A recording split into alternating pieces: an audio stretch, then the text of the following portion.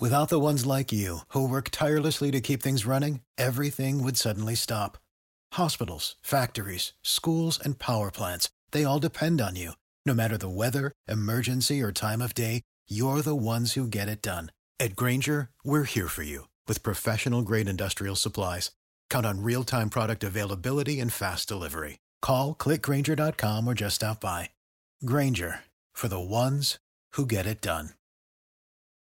Hi, it's Brendan here, and we have a good show for you today. The guest is Laurence Fox, fresh from his controversial appearance on Question Time, and he doesn't hold back.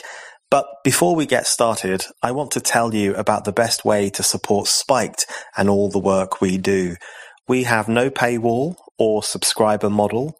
All of our articles and essays and podcasts are free because we want everyone to be able to read us, and we want our ideas to spread as far and as wide as possible. And to keep that up, and in order for us to grow, we rely on donations from our supporters, particularly those who give money every month. So if you enjoy the work we do, please do consider becoming a regular donor. One-off donations are brilliant and always greatly appreciated, but it is by building up our base of regular supporters that we can really plan for the future and for bigger and better things. Just £5 a month can have a huge impact. So to those who already give in whatever frequency, thank you. And to those who would like to, just go to www.spiked-online.com and hit the big red donate button to sign up. That's www.spiked-online.com and the big red donate button. Now, on with the show.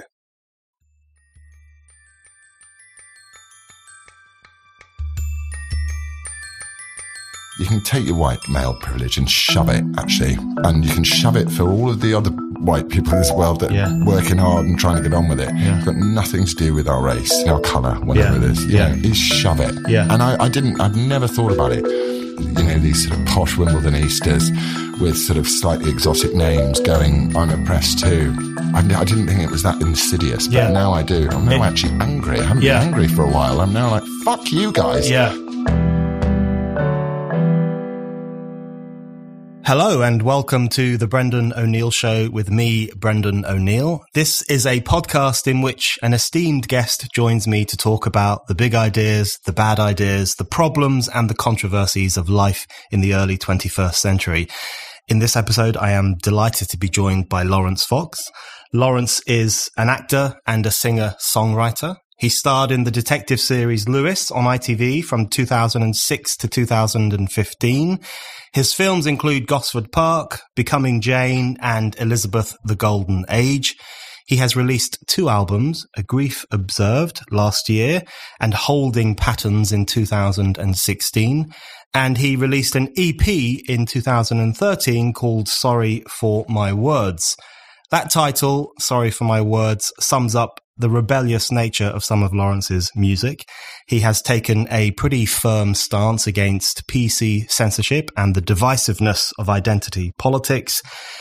His anti-woke tune, The Distance, contains the line, "They seek to murder your opinion." It addresses the censoriousness and backwardness of the woke age and laments the decline of the age of reason. It's fair to say he holds opinions that people in the cultural world don't often hold, or at least don't often express. Laurence does express those opinions publicly, which makes him a breath of fresh air. Laurence, welcome to the show. Oh, thanks so much for having me. I want to kick off by asking you about your world, your industry, the place where you work, the cultural industry, and particularly to begin with the world of film, which to most people is perhaps the most woke of industries, the most irritating of industries, the one who, the people who are most likely to lecture us, even though they don't really have many legs to stand on when it comes to lecturing us. And we're talking shortly after Ricky Gervais gave these people a bit of a tongue lashing and told them all off at the Golden Globes for being hypocrites and pretending to be woke but behaving in a very unprincipled way. So is that accurate? Is it like that? When you mix in this world, is it correct that they hold opinions that are painfully politically correct and probably wouldn't be very popular with normal people. It's really interesting. I think it's changed a bit. In the olden days, there wasn't so much media, was there? There wasn't social media and there wasn't, the new media. So you only really had to be on best behavior for the times when you were being interviewed or at award ceremonies or things like that. But now, because I think actors and actresses and everyone involved in the industry wants to come across as like, hire me, please hire me. Yeah. People need to adopt this kind of deep virtuosity in all aspects of their lives for fear of saying the wrong thing and getting blacklisted by the wrong channel or whatever. But the irony is so beautifully woke, isn't it? That it's show business that has decided to, take the moral high ground out of all of the businesses in the world and all of the industries in the world. The people that bought you the casting couch talk to you about this stuff. And what's so interesting is who's going to go down. There's a lot of people going to go down.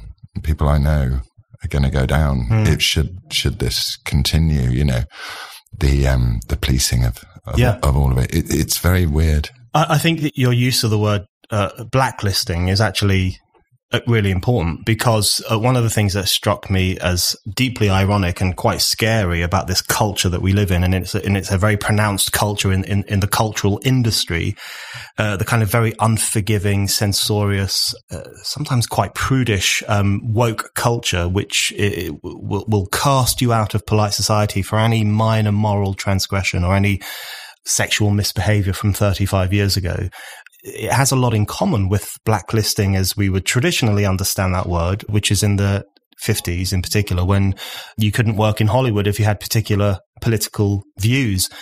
Do you think things have got that serious, where you have a situation where actors and others in the film industry are always on their best behavior because they are worried that it's possible they could just be shunted from that sphere? It's endemic. I'm not even worried about it. It's endemic in our industry. Certainly, I never worked for the BBC. They would never hire me. But I think there is a slight change now, because I think the more censorious you become, the less people are going to want to watch the content you create, and the more narrow-minded you become. Your content, it becomes so, I didn't want to watch whatever the Brie Larson film was just from seeing her talking on stage, lecturing everybody. And I was just like, I don't want to watch it. And I think, with stuff like Little Women, if you're going, why is no one watching Little Women? Are we all anti-women? It's like, no, you're missing the point here. There's a reason why a film like 1917 is getting watched by everybody. And that's because it's a great story.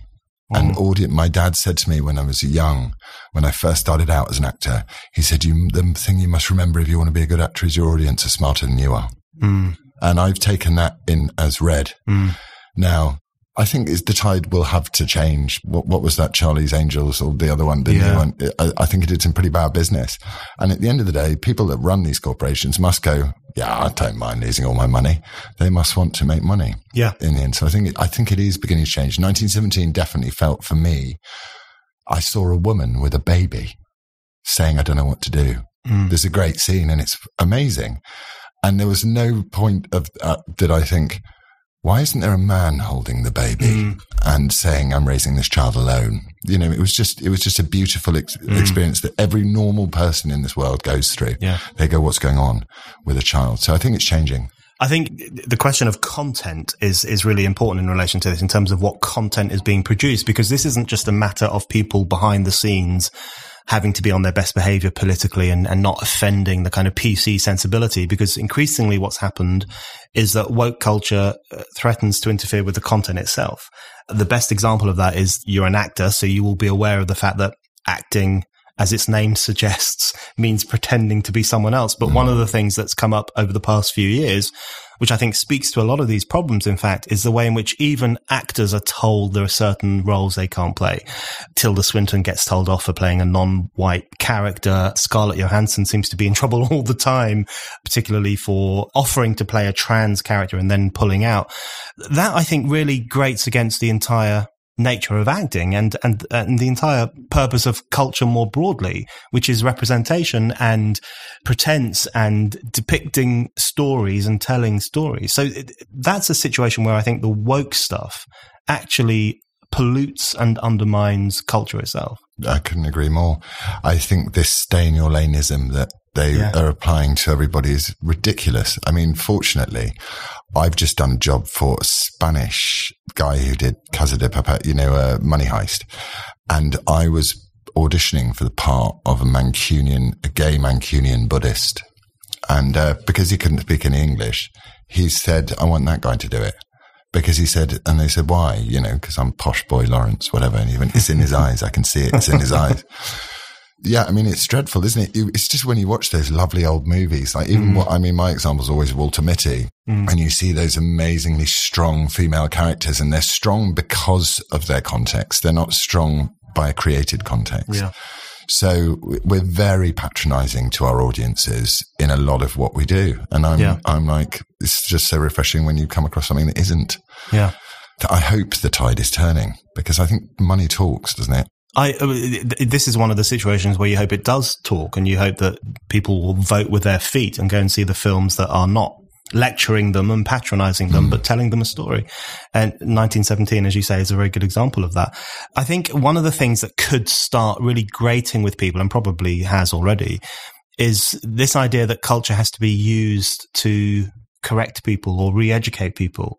And so one of you mentioned Charlie's Angels, which is really dreadful film. It's terrible movie making, but a lot of the justification for bringing that rebooted version out and for pushing it as much as they pushed it was to provide positive female role models to the public, as if we need to be told that women are capable, as if we need to be told that women are equal to men. So the use of culture as a form of lecturing, I think, is something that's really starting to piss people off. And also it's not the job of art and culture. The job of art and culture is sometimes to comment, I suppose, on society. I mean, I don't know if it's true, and I'm not well educated, but I was told that there's quite a lot of jokes on the roof of the Sistine Chapel about Michelangelo's patron. The guy who hired him. I don't know if this is true. I think I was told it by my agent back in the day.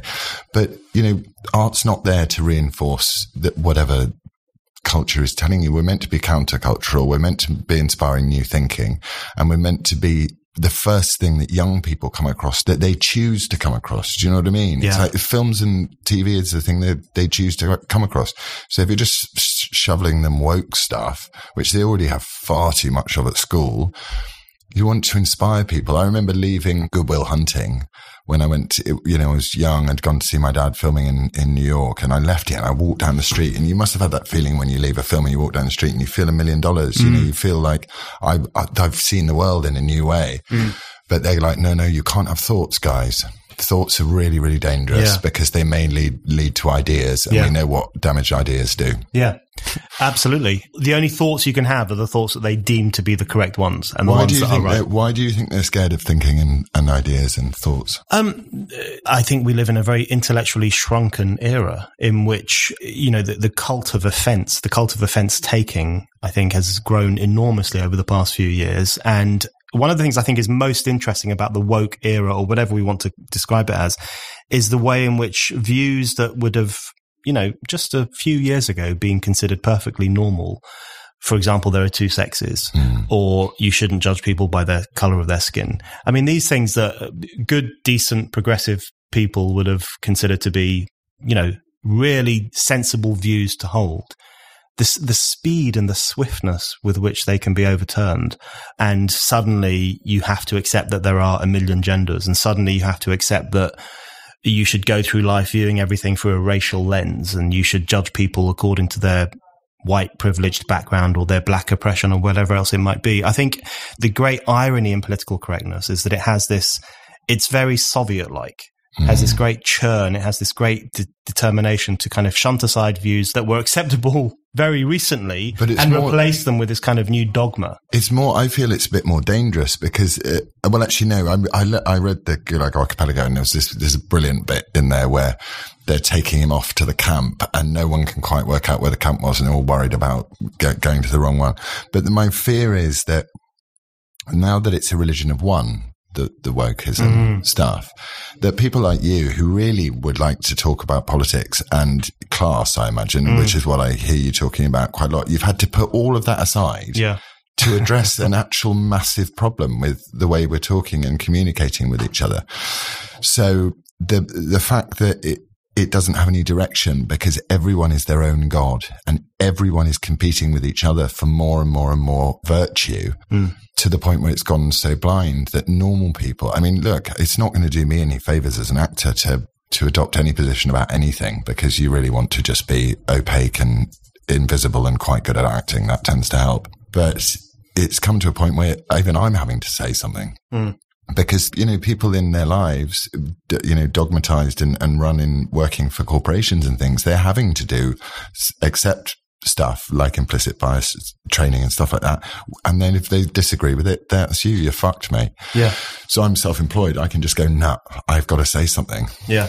And I'm glad that there's a pushback coming. Yeah. Because I want I unlike, Greta Thunberg, who wants to turn my children into like cavemen again, I want my kids to grow up in a world where they can dream and hope and have and live a great life without this terrible doomsday cultish madness of wokeism. Absolutely. I think one of the most depressing things about this culture is the way in which it compels us to say things that we know are not true. Yeah. That's the pinnacle of authoritarianism, in my view.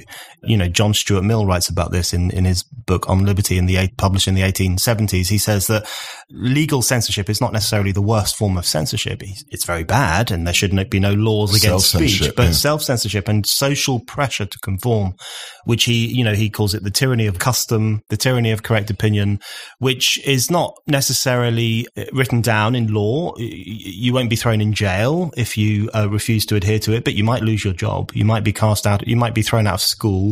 You might be banned from Twitter for life, as some feminists who question transgenderism have been. So that kind of pressure that people genuinely feel to say things they don't believe, but they know that saying them will keep them safe. I think that's really terrifying. And the beautiful irony of it all is that the irony is they're doing that in order to truly be compassionate. So to censor yourself is to truly censor yourself is often out of compassion. You go, I didn't want to hurt your feelings, but that's a choice that you make. Whereas the irony is so wonderful that self-censorship now is like you say, it's an authoritarian tool. You're exploiting people's goodness. Yeah. For the sake of serving some much more nasty system. That's right. And sorry, but fuck you. Yeah. Is my position on it now. Yeah. Your use of the word compassion is really important there because the motivation for a lot of this is a kind of presumed compassion or a presumed caring about offending people, but very often it has the opposite effect because, as you say, it gives rise to this incredibly intolerant, nasty culture. It's also deeply, deeply patronizing to the minorities who are supposedly easily offended. How dare they speak to minorities? How dare you speak to people like, I had it last night on Question Time with Shami Chakrabarti. She started going, you went, who do you fancy as Labour leader? And I went, Keir Starmer, only because I think Keir Starmer is probably the one that can go up against Boris. I think they're sort of both a bit dick swinging and that's how it works. She went, not one of the women. And I sort of said, okay, fine. You're right. All the women, but I find it so unutterably patronizing for a man to have to stop and go, oh no, sorry, I'm not including you women. It's like black chivalry. Yeah. Not black chivalry as in racial chivalry, but it's the bad mirror image reflection of what chivalry is. So compassion is human and it engages us. Yeah. But that's not compassion what they're asking for. They're asking for conformity and unity as long as you agree with them. Yeah. And fuck you. I just keep feeling it. Which is a very, very positive feeling to have in this climate. But I think one of the things that really worries me about this culture is, the compulsion to lie. But I genuinely think a lot of people feel enormous pressure to say things that they don't believe. So, for example, they don't believe that the next Labour leadership candidate should be judged by whether they have a penis or a vagina. They just don't believe that's a good way to judge political leaders. They think the best way to judge a political leader is, are they a capable person? Are they strong-willed? Do they have good policies? Do they have good beliefs? You could grab 100 people off the street and the majority of them would think that that's the best way to judge a leader. But a lot of us feel the need, I think, to pay lip service to the dominant ideological culture, which is one of identity politics and wokeness. And therefore you have to say, oh, it'd be great if Labour had a female leader. So when you say fuck you to that, what's the kind of feedback you get? What's the kind of pushback you get? Have you found yourself becoming incredibly unpopular? Do you find film friends of yours say, Laurence, cool down? What's the kind of response you get? To start with, I suppose mainly I don't really have a lot of actor friends because I'm not great with friends generally. So I'm really good mates with my family, and I've got my best mate Paul, and my girlfriend, and that kind of does it for me in terms of people that I need input from. I think it's very odd, isn't it? Because, the equality of outcome thing, which they kind of want to get into film, is like, which talks to what you were saying about, can a straight person play a gay person or a woman play a transgender? It's tricky. People become confused. I find myself becoming confused just trying to talk about it. But I think actors secretly like someone who says what they think. Right. Right. Because, what's the point of an actor? Essentially, the only job of an actor is to take a writer's words and give them life. That's your only job. Your job is not to tell the writer whether he's a good writer or not, or tell the director how to shoot it. Your job is to take some words and give it life and meaning. It's a very specific job. And for that, you need great imagination and great ears and great eyes just to listen. Yeah. So I think being true to yourself is always going to make you a better actor. Yeah. Probably a less popular one, but maybe a better one. What would you say in relation to things like the idea of quotas and the idea of whether it's a theatre company or a film production or anything else, deciding that they need a particular number of people, a particular form of representation? They've done it, haven't they? And it's backfired extremely badly. And it starts in American universities. They've done it with their positive discrimination. And, it's not served society well. Part of life is suffering, right? Isn't it? You're born into something. So I can empathize with Prince Harry, that he doesn't want to be born a royal. But he's got to deal with his lot in the same way that I can empathize with someone who's dying to be an actor but can't act at all. So we're all carrying some sort of burden. You're listening to The Brendan O'Neill Show. If you like this podcast and Spike's other podcasts, and also the articles and essays that Spiked publishes every day, please think about giving us a donation. Spike's content is free and we want to keep it free, and donations really help us to do that. Head over to Spike's donation page now at www.spiked-online.com. One of the things I find quite depressing, and you raise this on Question Time, you raise the question of the idea that racism is widespread, the idea that racism is this huge problem in contemporary British society, and through the issue of Harry and Meghan, because I think a lot of the phony compassion of the woke era is about correcting what they consider to be this enormous problem of racism or this enormous problem of sexism, which is another instance where I just think I don't see that at all. I think society has progressed enormously, particularly since the 50s. White male. I'm a white male, so I'm a privileged white male. No, you don't have any opinions that were worth listening to at all. Yeah, I want to ask you about that in a moment. But one of the things I find depressing about that, and I thought your exchange on Question Time really kind of raised it in a lot of people's eyes. They really thought, okay, this is something worth thinking about. Because I think one of the problems with this idea that Britain is this horrible, disgusting racist society or a horrible, disgusting sexist society is actually that that backfires enormously, because what it says to ethnic minority communities is, people in this country hate you. The history of this country is repugnant. Every institution is institutionally racist. So give up, forget it, back off and just live in your own tiny little world and never try to make it. So it has this really, I think, debilitating impact. I think it's absolutely right. There was a lady on Question Time last night who was a person of colour, which is, at least I got the words in the right order, so I'm not a vile racist. And she said, I'm a black lady, and everyone's pulling the race card all the time. I can't bear it. I think all of the arguments from the woke potential, all of them hinge on the one truth that we live in an oppressive, white, patriarchal society. And if you don't agree with that, everything works that way. You can talk about oppression, you can talk about sexism, but if you push back against that at all with truth, which is that whether there is racism, which is undoubtable that there is racism and there are racist acts, and we should stand together and confront those racist acts. But if you dismantle the truth and say, you know what, we're not, we're getting less racist every single year. That, you know, I've said this a few times, but I've got 7 nephews and nieces, and none of them are white. Not that I'm like, I've got black friends, mate, in it. But we're entering a period anyway where young girls in school, my mates' daughters and stuff like that, they're not growing up thinking boys are more important than them. So we're in a sort of twilight zone between going back to being normal. Yeah. And what we want to do is we want to provide our children, especially in my view, with a stable world, because their generation is going to be the one that really is rocky unless we help them get through it. And, you know, we're also, it feels like people are kind of gunning for a fight at the moment. And, you know, we don't want to get into a big old war or something, which you can feel maybe could happen so it's trying to calm it down with reason and say, look, we're not the most racist society in the history of mankind. We're the least racist society in the history of mankind. And let's celebrate that. Absolutely right. And I think there comes a moment where this obsession, you know, if you were to go back 50 or 60 years, you would very clearly see that racism had a detrimental impact on society.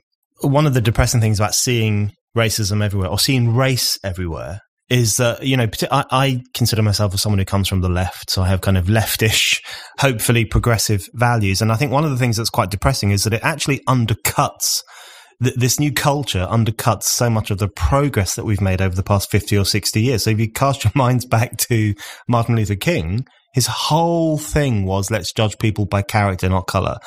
And we're increasingly encouraged to do the opposite of that. And so you are a white man. That's all you are. There's nothing else interesting about you. That's in the eyes of woke people. You're a white man. I'm a white man. Other people are black women, or they might be queer men, or whatever they are. But everyone is reduced to the biological, the inherited, in a way that I find it's like a rehabilitation in PC terms of the kind of thing that we spent so long trying to escape from. But it makes no sense though, does it? Because if you take the intersections all the way down, you end up at the individual anyway. Yeah. So it's like, I don't understand. I find it amazing that it is so confusing. Yeah. But it's crazy. I also think it's extremely patronizing and I think, you know, you've spoken about this before and I really understand it. I mean, I have some what would be called left-wing values, and I've probably got some quite right-wing values, I imagine. But to treat people that are financially not loaded or, you know, are living in difficult lives, like you're somehow better than them. Is not the values of actually what particularly what the Labour Party was invented to do. So stop it. Stop patronising people based on their identity. Yeah. It's like, well, you're just poor, so you've got no brain cells. Yeah. It's like, don't do that to people. So it's actually, again, ironically, it's the most authoritarian, most racist, most classist approach to dealing with anybody, masquerading itself. It's the emperor's clothes with no clothes, isn't it? And so, which makes it weird that it's going to have to be a few white men and, you know, anybody else who wants to get on board, not white men, you know, but it's taking the people that are being attacked to stand up and defend the people that need defending, because they're after them. Yeah. You know, it's bad. I think that's actually a really good description of what we're living through, that this is a kind of racist, classist, authoritarian ideology masquerading as something progressive, masquerading as something compassionate. Very true. And I think the way in which very often the woke or the PC or whatever they're called, the way in which they sneer at ordinary people is actually the most revealing thing about them. So one thing I wanted to ask you about was the issue of Brexit, because I think the issue of Brexit is fascinating in relation to all of this stuff, because that's really, I guess, the moment at which all the stuff that had previously been expressed through euphemism and in a very guarded, coded way, and often through the politics of pity. You know, these poor people, they don't really know what's going on in the world. Yeah. It suddenly burst to the surface and became much more open and much more this kind of naked aggression almost against the masses for being so stupid. What's your view on the Brexit era, the vote itself, and the things that were triggered by that vote? I was extremely antithetical to. I didn't care. I sort of instinctively, I thought Europe was meant to be a trading bloc, not a United States of Europe. I didn't vote in the referendum. I was very disappointed that David Cameron didn't stand by and then lead people out of the referendum. I thought that was weak and cowardly. And then I got extremely upset when I thought that this is not going to happen. Hang on a minute. So you've asked people what they think. We talk about our wonderful Western democracies, and you're about to not do what the people have asked you to do. And I think that created huge amounts of tension, which allowed actually the wokey authoritarian crowd to come in and go, don't worry, darling, it's all going to be fine. We're going to be really nice to each other, okay? Do what I say now. And then, you know what, I've learned this lesson in life, that if someone tells you someone's evil or something's evil, they're usually not. Yeah. If someone forces it down you. So I became very passionately interested in the fact that this needed to be enforced. You know, this was Brexit. This is what people wanted. Yeah. And then, you know, you'd listen to James O'Brien sit there and try and mess with people's heads where they're going, which particular law, you know, when someone said, I just want my sovereignty back. And you go, which particular law don't you like? You know, and it's like, okay, James, you've obviously read a lot of books, but you are asking ordinary people whether they want to take back their borders, whether they want to take back their law. It's a macrocosmic thing. It's not a microcosmic thing. You're asking people in their souls and their spirits what they want. And the answer is, we want our country to be an individual state that can make trading unions with whoever. I'm not an economist or any expert. And I think that was great, actually. I think that's a very progressive thing to do. Yeah. And look, I do sympathize with people that go, you know, there should be no borders and and everyone should be able to get national health service care. But I'm also a taxpayer. Yeah. So it's like, you can't have your cake and eat it. You know, we must get behind it. And I'm very motivated now, actually. I was sort of very nervous of Boris because I think he's a bit flippy and I'm not sure he was someone who could go to it, but I have a feeling that he might actually grow into this role because I feel that the country has said to him, here you are, mate. Yeah. There's a majority. Go with it. Can you do something with this? Yeah. I feel excited. And also immediately, the minute the general election, I thought I can say what I think again. I mean, I've always have been saying what I think, but I wasn't smashing it in people's faces. But I feel a great weight has come off, you know, and the establishment is a very spooky and dark place. I've been invited into it a few times and seen some odd things in my life.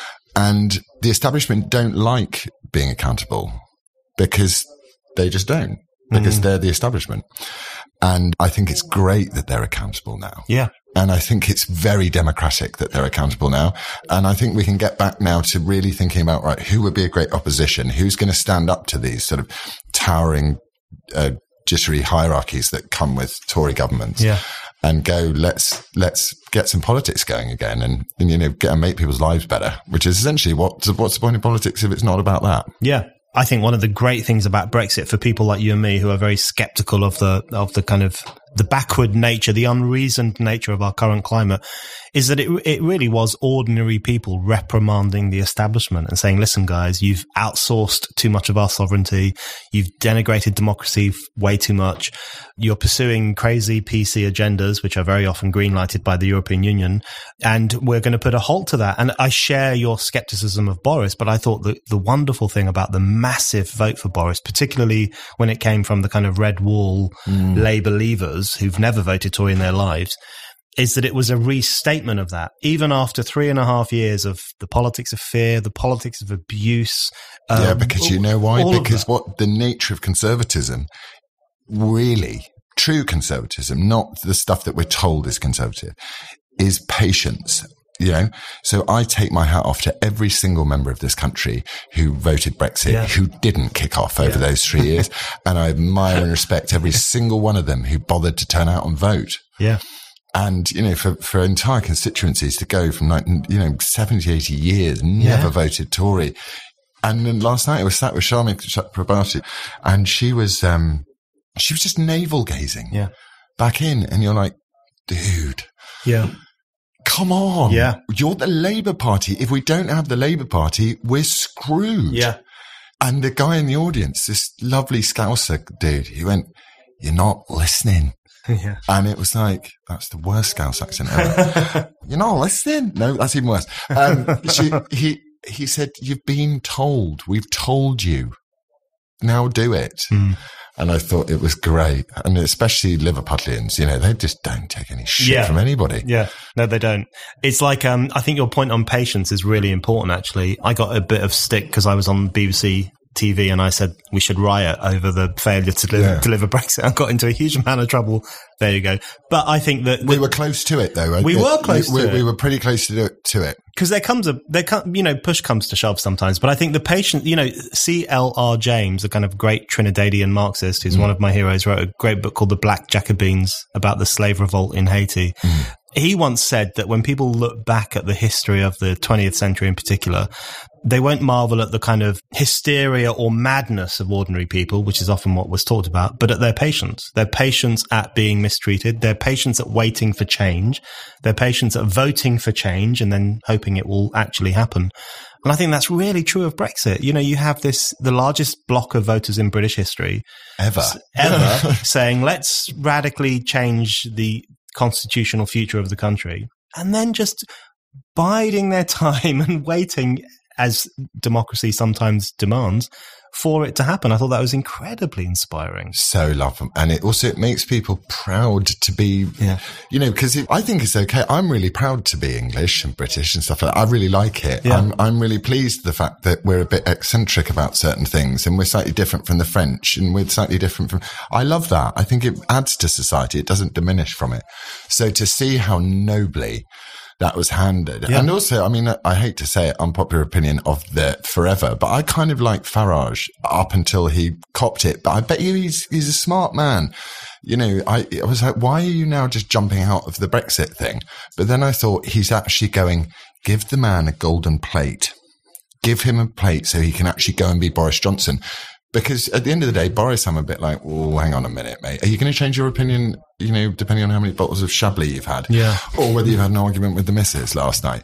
But I think Boris, my dad actually said this. He said, I think Boris really wants to be prime minister. Mm. And so you're like, okay, well then go for it, buddy. Yeah. Which is quite an English, it's quite there's a sort of peasants' revolt thing to it. I know that the left would go, oh, he's in Bullingdon Club.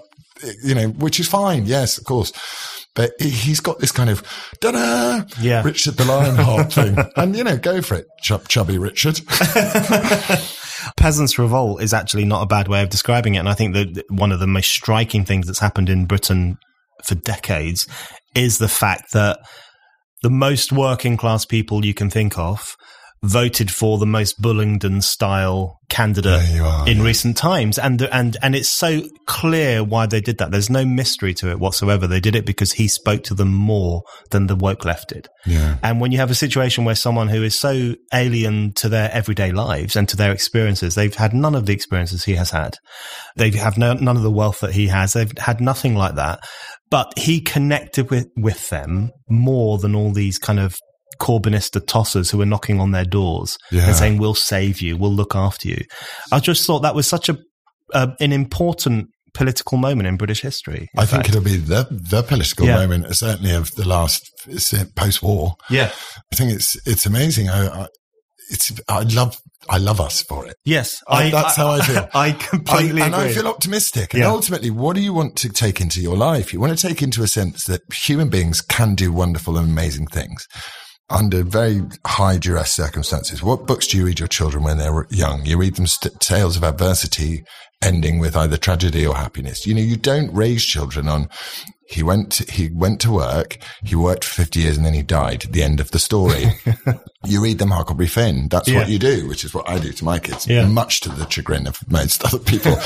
The human animal needs hope and needs optimism and needs to believe. And the human animal also, in order to stop killing other human animals, needs to know that the processes that operate around them, like politics and stuff like that, are reflecting what we need.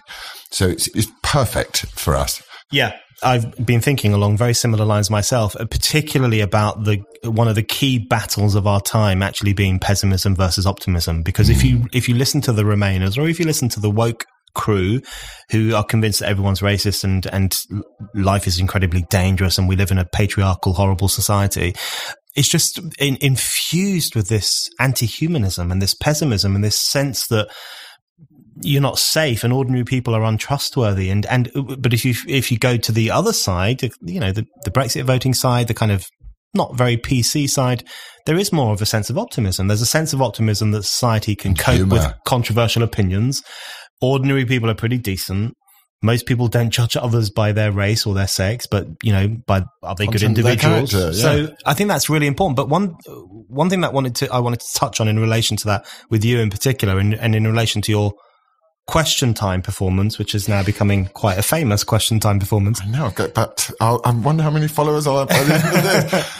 People telling me I'm a fascist. Yeah, this is the important thing, which is, and I think it's really worth reminding ourselves and everyone else of this fact, which is the chasm-sized divide between woke opinion and public opinion. And it's really worth reminding ourselves of that. So, for example, post your Question Time appearance, you get a huge amount of flack from the Twitterati, media elite, leftists, wokeists, whatever we want to call them, who respond in a completely hysterical way to the things that you said. But then at the same time, we know that there are huge numbers of ordinary people, or however we want to refer to them, who are thinking, I'm glad someone said that. That's what I'm thinking. And I think that's so important to bear in mind. And, Jonathan Swift made this point, which is that too often the opinions of a kind of London coffee house are mistaken for the opinions of the nation. And most of the time, they are actually very different things. I think that's exactly right.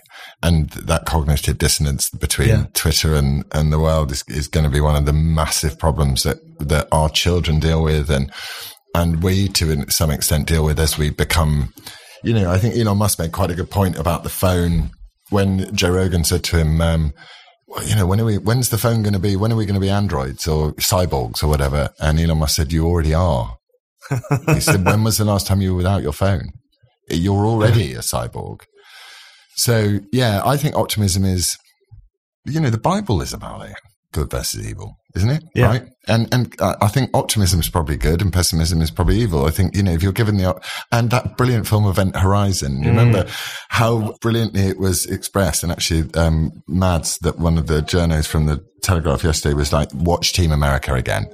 It's exactly the film for the moment. Yeah. So, I think more and more often as a dad nowadays, and I want my kids to have things to hold on to that they believe in. And I want them to believe that I love them and that my decisions I make for them are the decisions that are best for them. And that doesn't mean that they're not going to suffer, but there is hope and there's optimism. Yeah. And we find that together. Yeah. And I think it is kind of a good versus evil, but some people want to tear the whole fucking thing down. Yeah. And they just do. And I know this from personal experience in a legal situation I've had. This is the whole reason the law exists, is to slow down the people that want to tear the world apart and make them accountable for what they're going to say. Yeah. And that's what this referendum was. And it was the 6 elections that where the great British public said, we want out, guys. Yeah. Also, you can always tell a bit of an arsehole is when they try and tell you what's going to happen tomorrow. Yeah. No one fucking knows what's going to happen tomorrow. It's just part of the world, isn't it? So I'm massively inspired and I'm massively optimistic, and I'm really sorry that all of the now rejoiners are fucked off about it. But then this is coming from someone who didn't mind either way. But now that I've been led by my peers and people I respect down the direction of where it is, I respect what they've said. You want out? We want out. I respect and I join you and I'm behind you, which is why the Lib Dems can go fuck themselves. Yeah. And why Jo Swinson loses her seat. Because she's like, no, I'm the opposition. It's like, you don't get it, do you? You're missing the point. We don't need opposition for this. This has been democratically mandated by half of the country. Yeah. What you need to do is get behind this. Yeah. That's your job. Yeah. That's what you're paid for. And why you get an office. Jo Swinson losing her seat. I mean, that's the wisdom of the crowd summed up. Top quality. People just thinking we're not having this.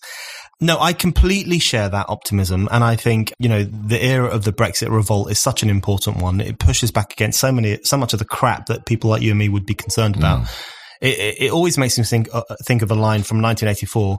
If there is hope, it lies with the proles. And his point was that, very often the craziest, most hysterical and most authoritarian ideas don't actually come from the masses, which is the prejudicial view. They read The Sun and they want to lock everyone up. And it's the liberals. It comes from the kind of liberal elite, overly educated, got too many PhDs, live in one particular place and never really venture around very much. Got lots of walls around them. Yeah. He says it in Road to Wigan Pier, so I've started going through the list of books that you're meant to read.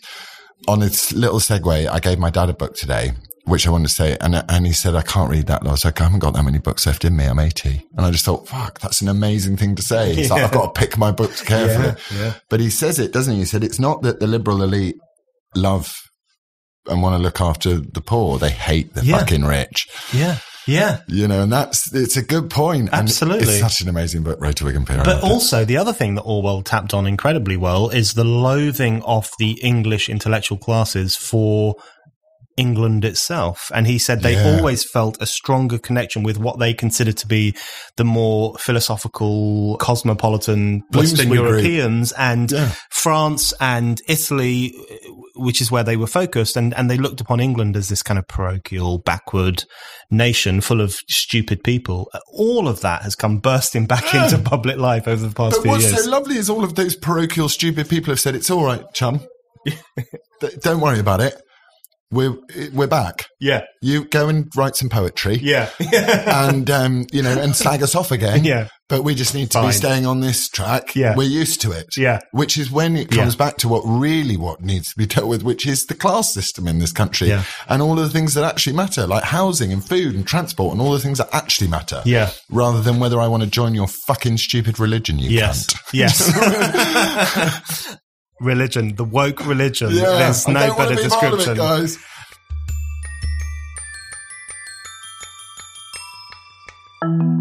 You're listening to The Brendan O'Neill Show. Subscribe now so that you never miss an episode. And it would be great if you could give us a rating and maybe even a review. That is a really good way to help new listeners discover the show.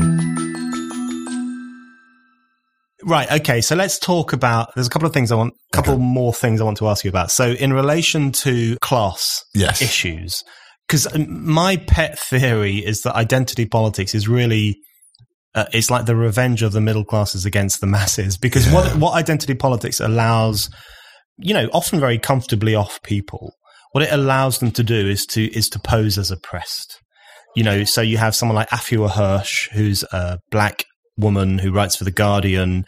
What I think is striking about Afua Hirsch in particular is if you read her book on British identity, it's where she writes a lot about her personal life. She had an incredibly nice upbringing, private school, brought up in Wimbledon, big house. Straight was I. I didn't write for The Guardian. Right, so you should do it too. Unfortunately, you're a white man, so that kind of cancels you out.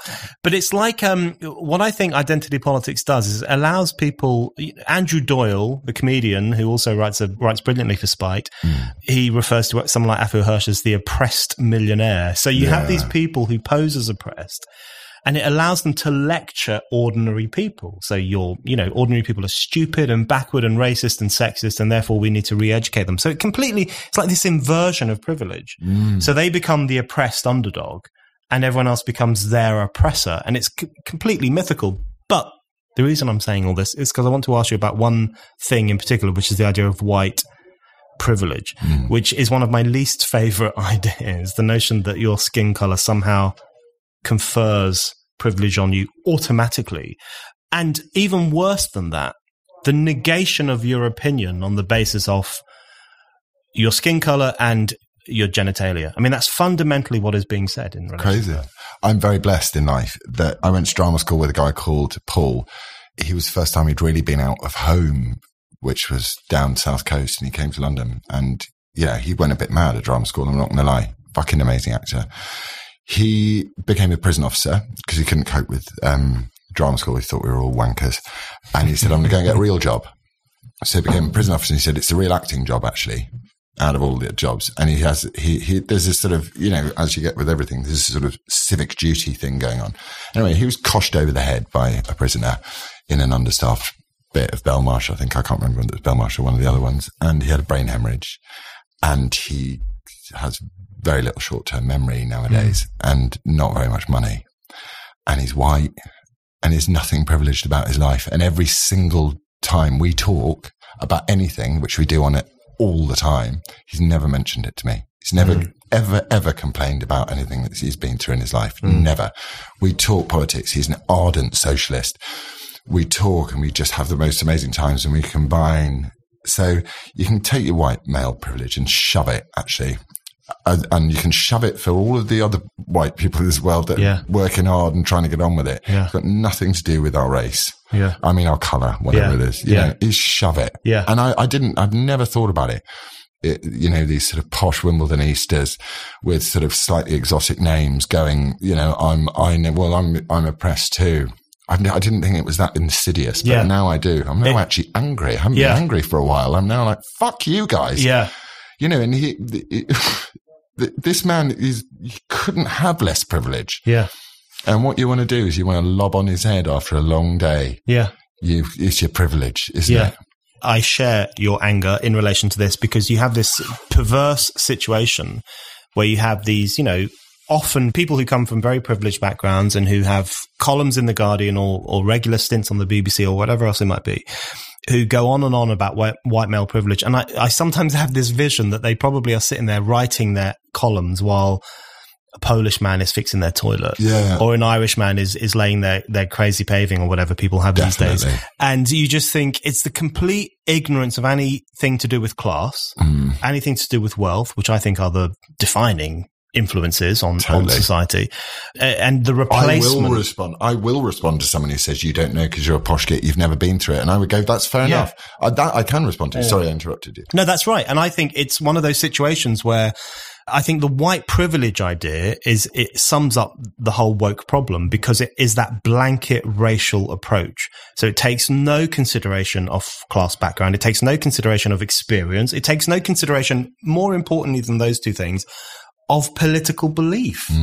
So if someone were to say to me or you, you're a white man, that's it. The thing I find most denigrating about that, and this is not me playing the victim card, it's just me stating a fact. The thing I find most denigrating about that is it has no consideration whatsoever for what I, as an autonomous individual, think and how I arrived at that view. Why are you not, but you know, the thing is, if you start speaking your truth, Brendan, and you started saying, you know, I think I know a little bit because I listen to you guys all the time, but you know, you've got lots of brothers and sisters and stuff like that. You don't come from a load of cash in this world, you know.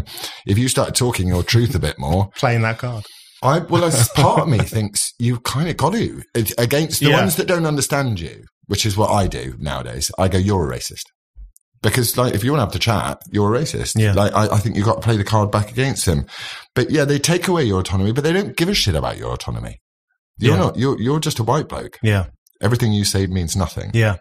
And, you know, okay, sorry guys, but that's not going to last. But one of the things that I think worked very well with you in relation to Question Time, which one of the controversial aspects is that you had this confrontation or this discussion with an audience member who was saying that the treatment of Harry and Meghan was obviously racist. And when you questioned that, you were denounced as a white man.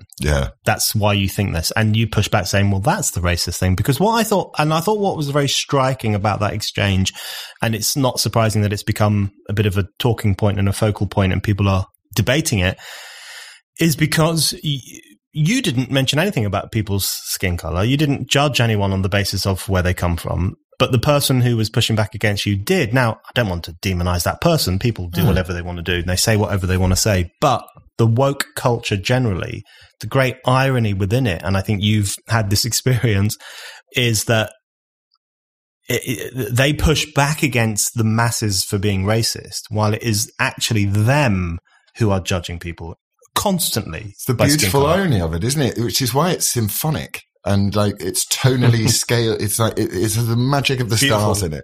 I kind of think it is beautiful because I want to find something in it that I think is beautiful. because I want to go, there must be a reason why this exists. And it can't just be a bunch of really narcissistic, selfish people who think they're wonderfully intelligent. And actually, maybe it is. There's something sonically beautiful about it. I mean, God knows. But it's true. She was being racist, technically, because I genuinely don't care. And I know that they've definitely been hounding the racist thing about, because it sells newspapers. It's going to. There's going to be a few dodgy comments in the papers. But overwhelmingly, the British public's antipathy towards Meghan is about that they feel that they've opened their arms up to her and gone, welcome. And she's turned around and gone, you're all racist. Yeah. And that's why the British public, who are extremely discerning people, as we've just spent a lot of time talking about, that's why they've turned their back on her. Because they feel like, oh, we love you, we'll give you everything. But you see the one in charge, the 93-year-old who's had fuck all of her own way for the last 93 years, that's what we look up to. Yeah. It's really funny. Earn it, babe. Yeah. It's funny you should say that, because I am a hardcore Republican. I'm not a fan of the monarchy at all, but I found myself over the past week or so during the whole Harry and Meghan scandal really feeling this profound sympathy for the Queen, because you think, I think one of the Queen's problems is she comes from another world, right? It's another planet almost, a world in which you kind of negated the self. She's like a bird taken out of a nest who's never met another bird, and she's been hand reared. And that's it's like, and by the way, it's like, it's totally, her life must be totally, but she's extremely discerning. It's the difference between her and Meghan, right? If we take those two extremes. So the Queen is entirely about a sense of duty, a sense of responsibility, a sense of purpose, not about the self at all. And she hides herself in her opinions all the time. I'm sure she's got a million opinions, some of them probably very controversial. We hear rumours that she's pro-Brexit. Who knows? We don't know. But we know far too much about Meghan, because there's that constant advertisement of your emotions and your feelings, which defines the kind of that new generation. So I think that clash between the culture that the Queen represents and the culture that Meghan represents is really important. And there was a very interesting poll came out of public opinion, and public opinion was pretty much, don't mistreat the Queen, take away the HRHs from Harry and Meghan because they pissed about a bit. And I thought there was something very positive in that, because it was actually people saying, listen, the nation and its institutions and its history matter. And you can't just come in and say, screw all that, I'm going to do something different. That's a brilliantly described version of it. It really is, because, also, the post boxes have got E2R on them, and, whatever things have the Queen's stuff on it. And I think, we do these things. I often wonder, I ask myself in crazy apocalyptic world, whether the Queen, if there was something really bad happen, whether the Queen came on TV and went, my people, I ask you to do this, and whether we'd all just do it ahead of the Prime Minister. I think she's massively misjudged us lot. And I mean, if you want my sort of private shitty opinion, which is none of my business, because I do feel compassion for them, having had a difficult relationship myself in my life. I think that, when you've got a mate who gets married and he gets married and you still hang out and have a great time. And then, when you get the mate get married and he starts going around barefoot and he's looking really stressed and he does a lot of yoga. And my mum says this quite a lot. She goes, sign of a good relationship, Loz, is when two people bring out the best in each other. And I'm just not convinced at the moment that it's thing. And I think people probably know, but also, no relationship's perfect. So and they've got a new baby and you feel sorry for them and all that. But she's massively misjudged. Yeah. The thing, because it's going back to what you're saying about the patience of the people when it comes to referendum and getting democracy done. Yeah. And, I think the people are just sitting there going, okay, we support you. If it's shitty and difficult, it's fine, but not, we're going to brand Sussex Royal. We're going to fuck off to America and start up a foundation. We're going to make a shitload of money out of it. And we're going to dine out on the fact that we're royals. And by the way, fuck you lot. Yeah. It's like, and I'm like, oh, well, can we have the cottage back, please? Yeah. And the 20 million pound wedding where people were just like, welcome. And then you've got some numpty on Question Time going, you're racist. It's like, because the British people would really go, we're really not welcoming you in. I couldn't have seen a warmer welcome, actually. No, I completely agree. I mean, the welcome that Meghan Markle got, people have short memories, I think, because she was welcomed hugely. The wedding was massively popular. People warmed to her very much. She got loads of positive coverage. It only went sour when she started to become this kind of lecturing, wokist, hypocritical idiot who was taking a private jet to Elton John's house in the south of France while lecturing the rest of us from the pulpit of Vogue magazine about our carbon footprints. I know that she doesn't want to see you when she's sat on the balcony at Elton's place. She doesn't want to see all the people that got an EasyJet to the same report lying on the beach.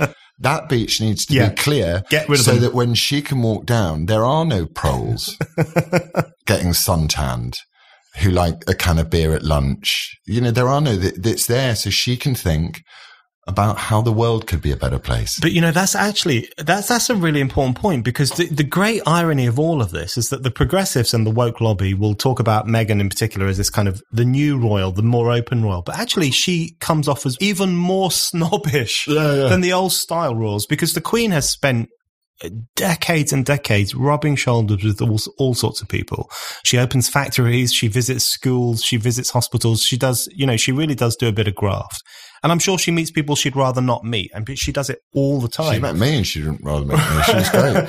Whereas Harry and Meghan, what they're effectively saying is we're sick of doing all those things. We don't want to cut ribbons. We don't want to open some, whatever it is.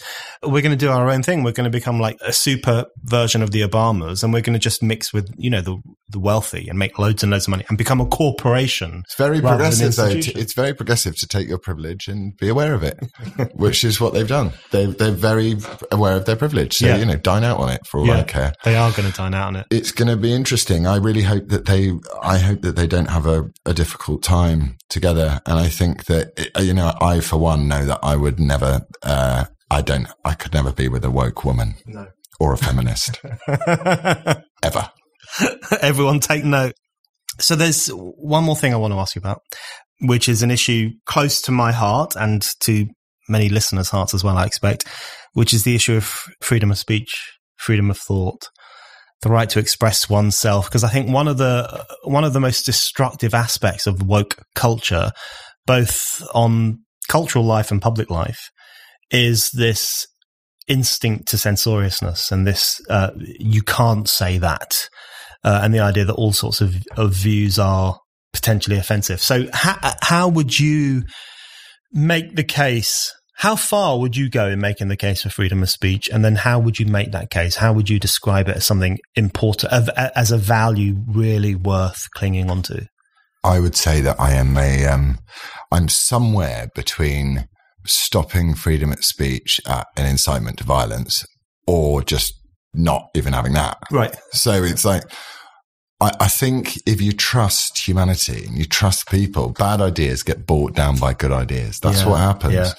So, I love freedom of speech. I like and also like I'm being assaulted and attacked and smashed on Twitter today and all of this stuff. And I kind of love it. Yeah, bring it on. Because it's like you're totally 100% welcome to say whatever you want to me. And it's my responsibility to have a thick enough skin to go, I still stand by what I said. And if someone comes at me with a really good idea and goes, have you thought about this, Lars? But so far, all people have said is, have you read the book called Why I Won't Speak to White People About Racism Anymore? And I'm like, no, I'd rather eat a light bulb.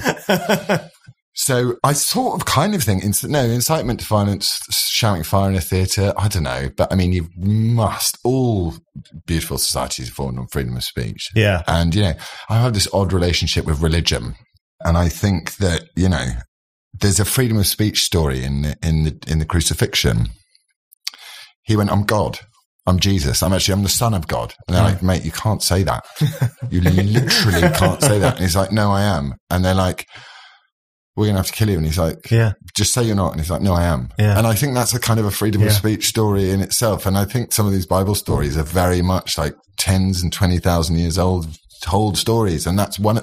It's like it's almost maybe the most important story. Yeah, which is freedom of speech. Yeah. So I'm an absolutist. That's actually surprised. I love free speech absolutists. I am one myself. I think that's a very good example. I think the crucifixion is a good example of freedom of speech that I'd not thought about before. My favorite biblical example of the importance of freedom of speech is St. Thomas and the right to doubt. And the right to ask for evidence, which I thought, you know, the story of St. Thomas being the only apostle who said, nah, he didn't rise from the dead. That's complete nonsense. Show me the proof. I want to talk about this. So I've always admired Doubting Thomas, and Caravaggio's painting of Doubting Thomas, I think, is one of the great symbols of the importance of asking questions and inquiry. So, which brings me on, speaking of Caravaggio, out of the blue, brings me on to the final point, which follows on from freedom of speech, which is the age of reason. Now, you actually sing about the age of reason. Yeah. How do you think the age of reason is under threat, and what is important to you, in your view, about defending those enlightened values? I think the age of reason comes under attack in very specific and profound ways. And whenever it comes under attack and it's, new ideologies come into place, then hundreds of millions of people die. So therefore, there are certain things that we need to be on board with, which are, does your argument make sense? Are you speaking factual truth? Facts even. So I think the age of reason is, you either have the age of reason or you have destruction and death. That's what I think. I think, I often sit there and ask myself, how did the whole Nazi thing happen? And then I go, people would have changed the way that they thought. They would have gone away from reason and away from Enlightenment values, and they would have gone towards new ideologies. And those new ideologies, however attractive, would have again become about a freedom of speech thing. It's like, mate, we're not really on board with this, but it would lead to massacre and murder. So I think those values are the most important values to protect in the world. And they're the values I raise my children with. And so, that's how it's going to be. I think that's a very good point. And, the Nazis burned books, and as someone said, burning books is usually a precursor to burning people. But that kind of abandonment of freedom, the abandonment of the right of people to speak and publish and argue as they see fit, is always a really, really bad sign of what's to come. But I genuinely feel, on an optimistic level, I feel that yet again, people have stood up and they've said, no, thank you. Nicely. 6 times. And now people are going, no, thank you. And I'm so grateful for it, because it crosses class divides. It's not the right to express yourself. It doesn't matter whether you're Prince Harry or, some patronized poor person who's got nothing and he's collecting benefits and can't fucking walk to the shops. It doesn't matter. You have exactly the same opinion. And again, it's a biblical value. I hate to say it, but that we are all born in the image of God, and we're all sinners as well, which I like. I love all these stories because I really connect with them. Because it's like, there you go. You're all the same, man. You're all made in my image. I love it. Laurence Fox, thank you very much. Thank you.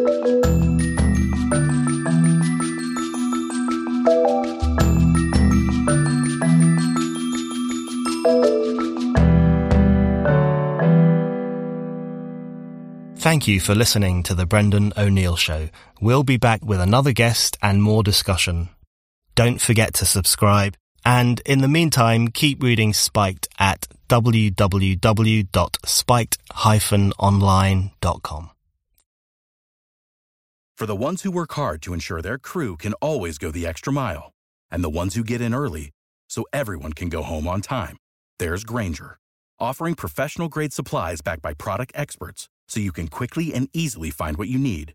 Plus, you can count on access to a committed team ready to go the extra mile for you. Call, click Grainger.com, or just stop by. Grainger, for the ones who get it done.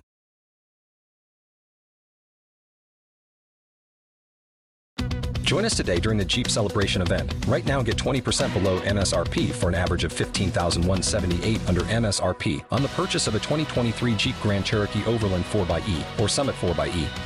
Not compatible with lease offers or with any other consumer incentive offers. $15,178 average based on 20% below average MSRP from all 2023 Grand Cherokee Overland 4xe and Summit 4xe models in dealer stock. Residency restrictions apply. Take retail delivery from dealer stock by 4/1. Jeep is a registered trademark.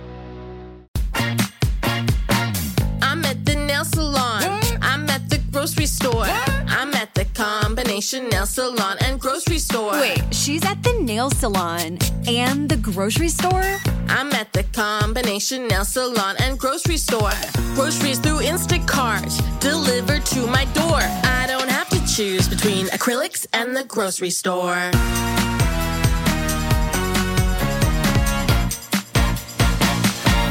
If you only have a 401k, you're not getting the most for retirement. Wait, what? Add a Robinhood IRA on top, then they'll boost it by 3%. You can do that? And if you transfer in any retirement account, you get 3% on top of that. Is there a limit to the match? No limit. Robinhood Gold gets you the biggest contribution match of any IRA on the market. Sign up for Robinhood Gold at Robinhood.com/boost by April 30th. Subscription fees apply. Investing involves risk. 3% match requires gold for 1 year from first match. Must keep IRA for 5 years. Match on transfers subject to additional terms and conditions. Robinhood Financial LLC, member SIPC.